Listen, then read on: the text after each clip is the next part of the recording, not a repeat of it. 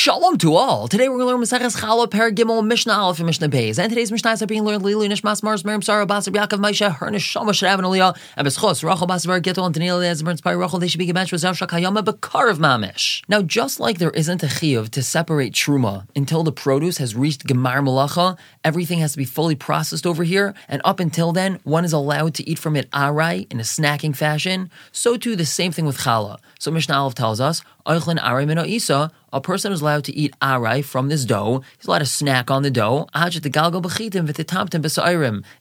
gilgul by a wheat dough or timtum by a barley dough. So what's gilgul by a wheat dough? Gilgul is the word that the Mishnah uses to mean that it's fully kneaded. This dough is completely kneaded. It's a nice, good, solid dough. It's not too sticky and it's not liquidy. It's a good, nice, solid dough that's ready to be made into bread. That's a wheat dough. Timtum by a barley dough is different. Barley dough is very piecey and clumpy. So timtum means to press the pieces together. Once the pieces of a dough made out of barley are pressed together, so then that's when it's chayiv and challah. And the Mishnah speaks it out. Gilgul b'chitim v'timtum b'sa'irem. Once gilgul is done with a wheat dough and timtum is done by a barley dough, ha'eichel mimena chayiv misa. Someone that eats from it is chayiv misa. Just like a non-kayin isn't allowed to eat from grain or produce that's reached its stage where it's chayiv and meiser and truma, and if a person does so, he's chayiv misa b'dei shamayim. Same thing over here with this dough. Once it has a chiyuv of challah, a person who eats from it is going to be chayiv misa b'dei shamayim. But now the Mishnah tells us that there is a possibility of taking off challah a little bit earlier than gilgul.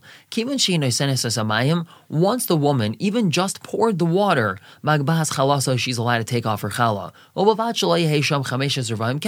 As long as there isn't 4/5 of a kav of kamach that hasn't yet been mixed with the water. But as long as all the ingredients have been very basically mixed, even though it hasn't yet reached gilgul, it's not fully kneaded, she's still allowed to take off challah. And the reason why she would want to do that is because she's afraid that this dough is going to become tameh. And we know we don't want the dough to become tameh. So if she wants to take off challah earlier, she could. But she's not chayiv to take off challah until gilgul. Moving on to Mishnah Beis, the Mishnah tells us, Nidama isasa. Let's say her dough became meduma. What's meduma? So we've had this many times previously. That's when we have truma and chulin that got mixed up to the point where we don't have bittul. Bittul of truma and chulin is 1 part in 100, but here there's not 1 part in 100. There's too much truma that got mixed in, so this dough is considered meduma. So actually gilgula, if this happened before gilgul, which means this happened before there was a chiyuv to take off challah, petura. So this dough is pater from having challah taken off of it. Shaha meduma pater, because meduma is pater from challah.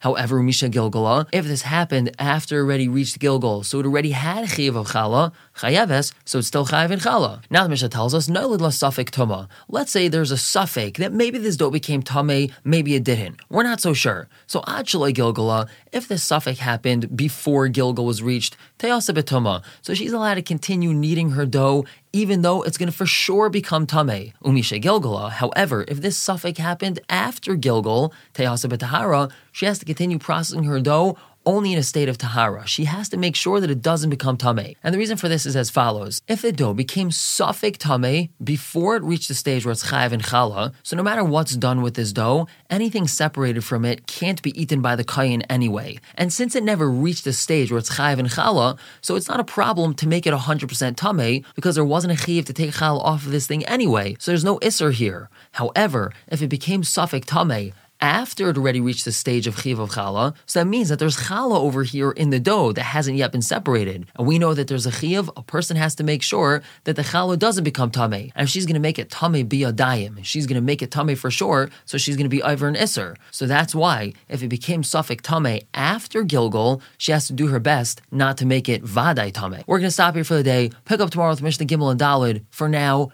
everyone should have a wonderful day.